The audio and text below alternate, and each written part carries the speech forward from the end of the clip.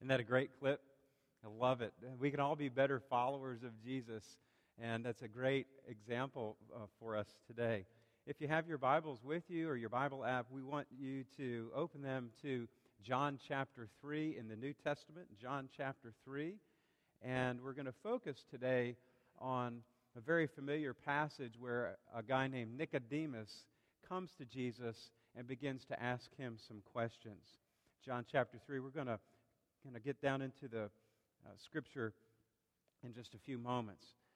First, I want you to imagine that you're at a NASCAR race. And I enjoy NASCAR and have served at RIR as a volunteer over the years through the Central Virginia Baptist Ministries. And at about every NASCAR race, the opening ceremonies will include an invocation, the national anthem, and often a flyover. Maybe it's the Blue Angels or the Thunderbirds or the Air National Guard from Virginia. And then the master of ceremonies will say something like, "And now for the most famous words in auto racing." And then the Grand Marshal will say, "Drivers," because Danica Patrick is now racing, "Drivers, start your engines." And then you hear the thunderous roar of the engines fill the grandstands, and the race is on its way. I would submit today that the passage that we're studying this morning might just include the most famous words in the Christian faith. For God so loved the world that He gave His one and only Son, that whosoever believes in Him shall not perish, but have eternal life. John 3:16. John 3:16 is seen in all kinds of places. It's even at football games. If you've ever been to a football game, you know that you've seen it. John 3:16 is the gospel in a sentence. Well-known Baptist scholar A.T. Robertson, who died in 1934, said, "This little gospel, as it is often called, is a just and marvelous interpretation of the mission and message of our Lord." And then Max Lucado, an author and pastor many of you familiar with, states, "John 3:16 is a 26-word parade of hope, beginning with God, ending with life, urging us to do the same. Brief enough to write on a napkin or memorize in a moment, yet solid enough to weather 2,000 years of storms and questions. If you know nothing about the Bible," he writes, "start here. And if you know everything about the Bible, return here." We all need the reminder. The heart of the human problem is the human heart, he writes.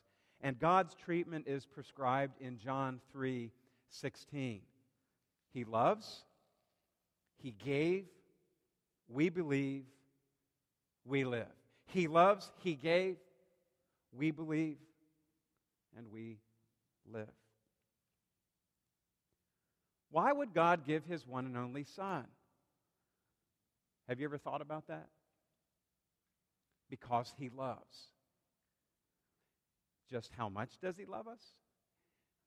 Think about this. If you were the only person on the face of the earth, as I understand God would still have sent His Son Jesus for you.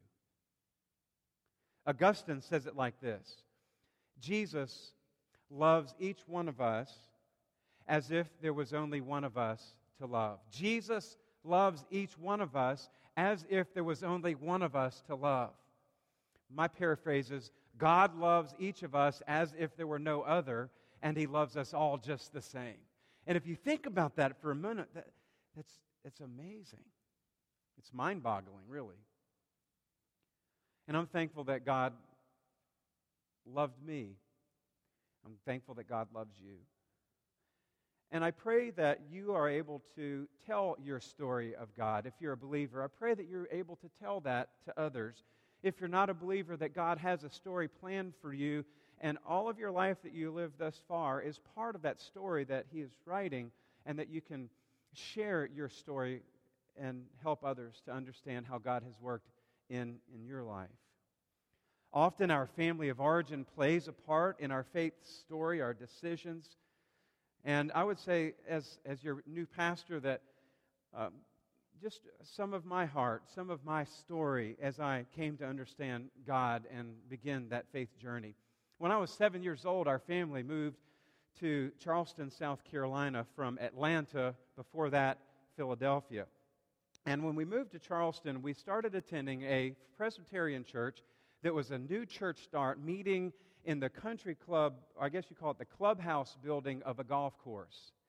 And I will never forget how the pastor, Reverend Richard Cushman, would take the kids and the youth out shark tooth hunting down in the low country when they were putting new roads in or a new neighborhood.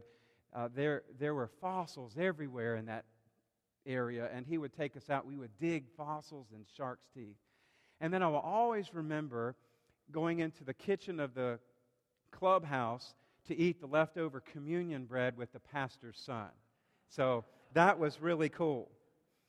And then later, fast forward to when I was in 9th grade, my mom and stepdad now had moved to the upstate of South Carolina to Anderson, where I ended up finishing and going to high school, and went to this Presbyterian church and went through their confirmation classes and was presented before the elders and joined the church.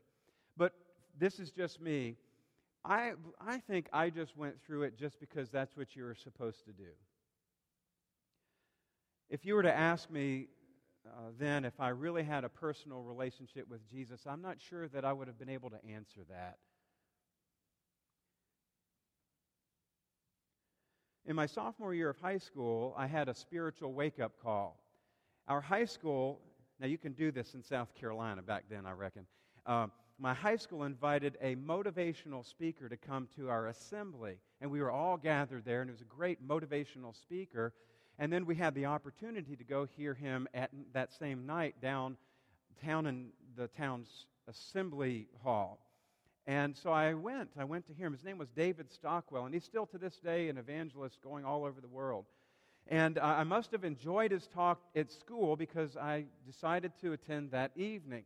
But that night wasn't such a motivational speech as it was him sharing Jesus.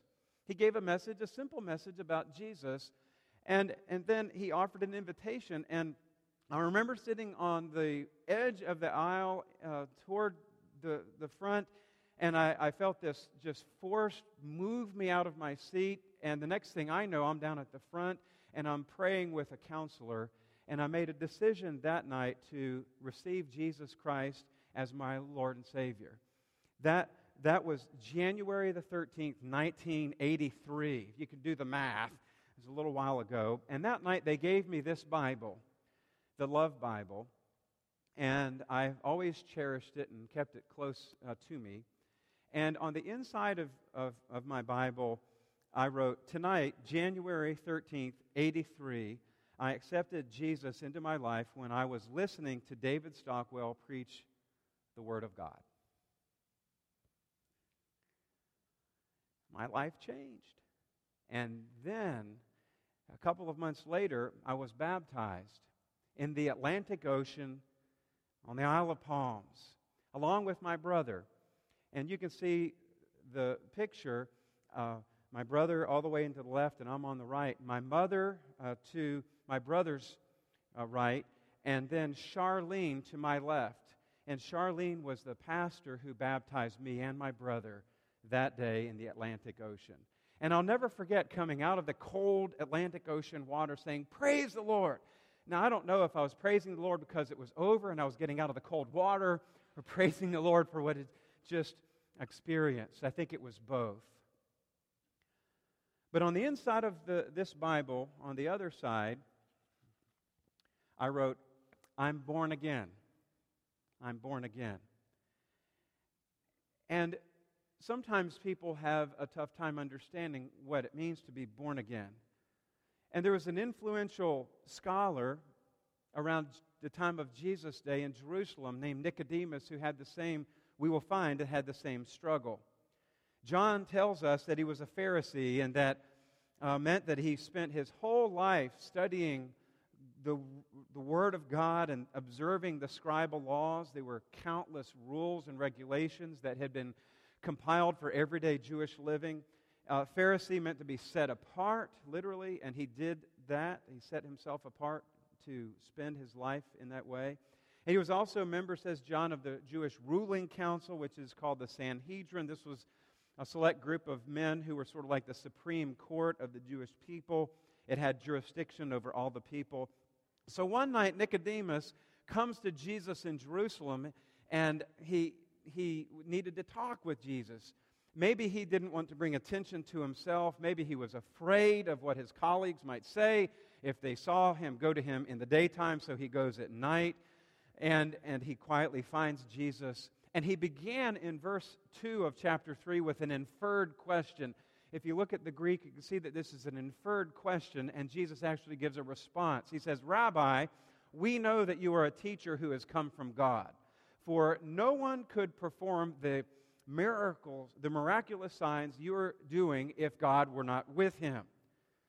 Imagine it like this. We know you're a teacher who's come from God, for no one could perform the miraculous signs you're doing if God were not with him, right? Can you help me here, Jesus? And then Jesus gives an answer. "Very truly I tell you, no one can see the kingdom of God unless they are born again." No one can see the kingdom of God unless they are born again. And then Nicodemus asks a second question in verse 4. How can someone be born again when they're old? Jesus? Surely they cannot enter a second time into their mother's womb to be born. That's the only thing that happens once. And then Jesus gives him an answer. And Nicodemus asks it a third question. How can this be, in verse 9? So there's this discourse of Nicodemus being born as a human, but also a spiritual person. There's a physical birth of water, and there's a spiritual birth of the Spirit. And that's what happens when somebody is born again. When we receive salvation, we are immediately indwelled by the Holy Spirit. We receive the Holy Spirit. It's not a second event or activity of God. And we are born again, born of the flesh and born of the Spirit. And so Nicodemus is having a hard time with this. And he says in verse 9, how does this work? I need to know how this works. You ever seen the show on Discovery Channel, How Stuff Works? And they talk about like popcorn and how popcorn is made and manufactured and distributed and then microwaved. And so he says, how does this work? And maybe he's just filled with uncertainty, or maybe he's like a lot of us and just needed more proof. And here's the neat thing. Jesus didn't shrug him off. Jesus didn't just send him somewhere else. Jesus stayed with him. When most people would give up on us, Jesus continues to engage with us, and in the hopes that Nicodemus would simply believe. But when Nicodemus doesn't seem to grasp the concepts that Jesus had shared, he reached back into the days of the Israelites as they wandered in the desert. This is the passage that you heard Matthew read a little bit earlier. And he told a story to Nicodemus that Nicodemus would have known very well, especially since he was a Pharisee. It's the story recorded in Numbers chapter 21, where God told Moses to take a pole and make a bronze snake and put the pole on the snake on the pole, and then hold it up so that the people could see it and live. By the way, this is the common symbol. This is the story where we get the common symbol for EMS, paramedics, ambulance, the snake on the pole. So let's look at John chapter 3 and verse 10 and following. You are Israel's teacher, Jesus says to Nicodemus, and you do not understand these things? Very truly I tell you, we speak of what we know, and we testify to what we have seen, but you people, plural, you people do not accept our testimony. I have spoken to you of earthly things, and you do not believe. How then will you believe if I speak of heavenly things? No one has ever gone into heaven except the one who came from heaven, the Son of Man. Just as Moses lifted up the snake in the wilderness, so the Son of Man must be lifted up, that everyone who believes may have eternal life in him. Jesus was speaking about the cross. He would be lifted up on the cross and after such torturous punishment, and he would die on the cross. And then God would lift him up the third day and he would be risen. And I think there's dual meaning in what Jesus is saying here. But he goes back to this story in the book of Numbers as he's talking to Nicodemus, trying to find that way to connect with Nicodemus on Nicodemus' own terms and help him to understand spiritual matters. I imagine Jesus looks at Nicodemus and says this, "All right, Nicodemus, you remember that story, right?" "Absolutely. My mother taught it to me. Her mother taught it to her. I've believed that since I was a kid." "Sure, I believe that." Maybe Jesus says, "All right, Nicodemus, why don't you explain that to me? How was one healed by just looking at the snake?" And maybe Nicodemus said, "I don't know how it worked. I just know that it worked." Perhaps you and I can make sense of this, because just because we can't explain something doesn't mean it's not true. Just because we might not be able to explain how God raised a man from the dead scientifically and give the evidence to somebody doesn't mean that the resurrection of Jesus is not true. We may not be able to explain spiritual things about how God comes in and changes the heart of a person and makes them a new creation, but that doesn't mean it's not true. Our lives are the testimony to others. They can see the evidence as we live the Christian life. And it was Nicodemus' questioning of Jesus that night that led Jesus to tell the basic truths of the gospel for all humankind. That's where we find John 3:16. "For God so loved the world that He gave His one and only Son, that whoever believes in Him shall not perish, but have eternal life." And then verse 17, "For God did not send His Son into the world to condemn the world, but to save the world through Him." And this passage helps me to articulate why I follow Jesus. Jesus is approachable. He did not turn Nicodemus away. He didn't send him to somebody else to get the answers to his questions. He didn't tell him to look up the answer in some more religious books. He stayed with Nicodemus. Jesus is approachable. He welcomes us all, saints and sinners. And it was much of His ministry through interruption where people came to know Him. He stopped what He was doing to pay attention to a single person along the way where He was going.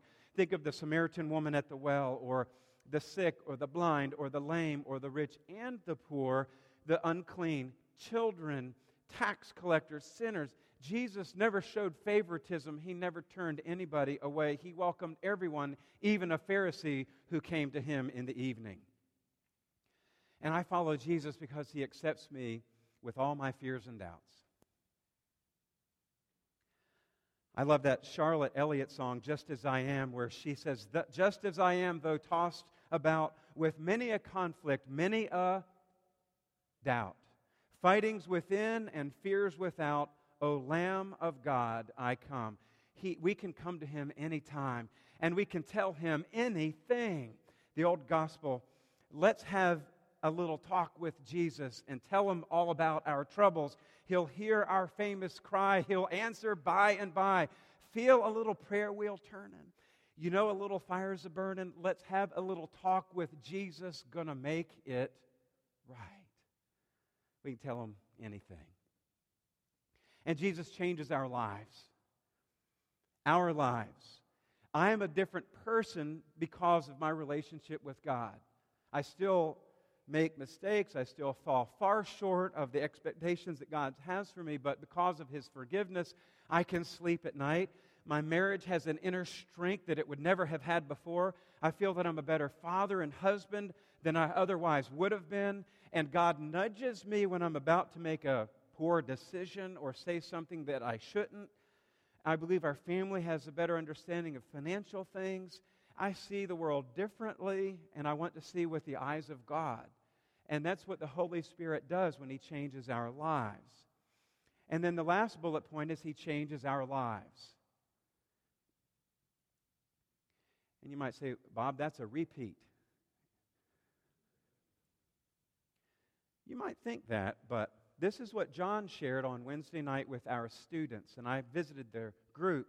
And John says this: when you encounter God, it doesn't just lead to your life being changed, it leads you to take God to other people and change their lives. So God changes our lives, and God changes the lives of others through us. John said Esther saved Israel, Nehemiah rebuilt a city for Israel, Peter started the church, Paul spread it all over the known world, and he said it is easy to think that our encounter with God only matters to us, but it only starts with us. Encounters with God spread to your bus, to your school, to your neighborhood, to your family. John Ortberg says, carrying this same theme, that Christians started education institutions. They value women and children in such a way that's different from the rest of many people around the world.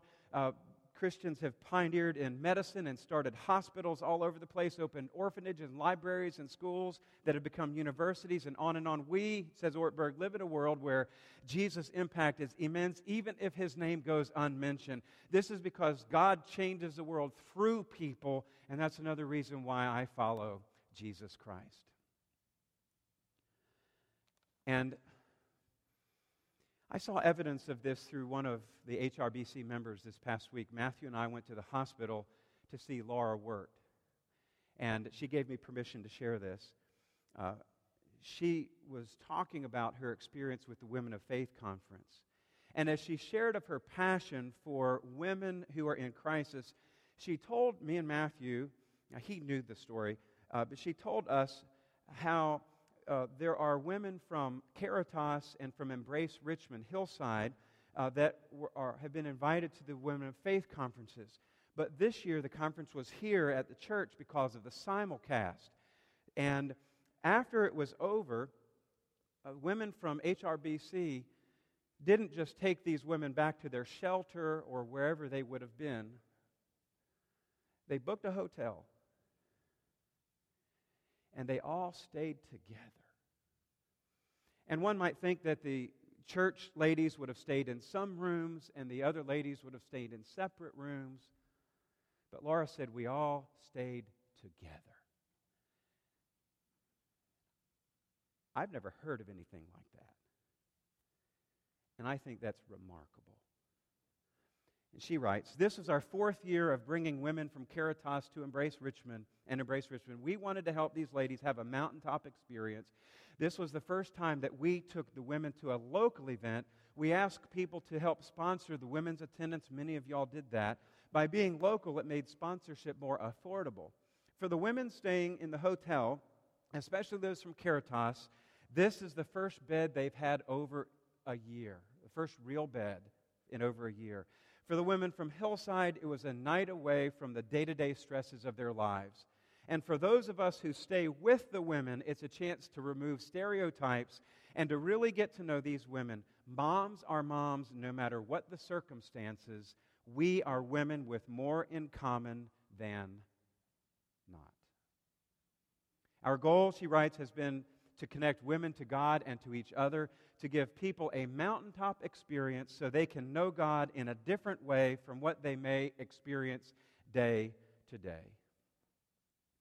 One woman spoke of the hope that she had gained from one of the conferences, and she said she had gotten a job afterwards and that she walked into that job with confidence, knowing that she was loved by God. The same God who loves each one of us as if there were only one of us to love. Pray with me. Lord, we thank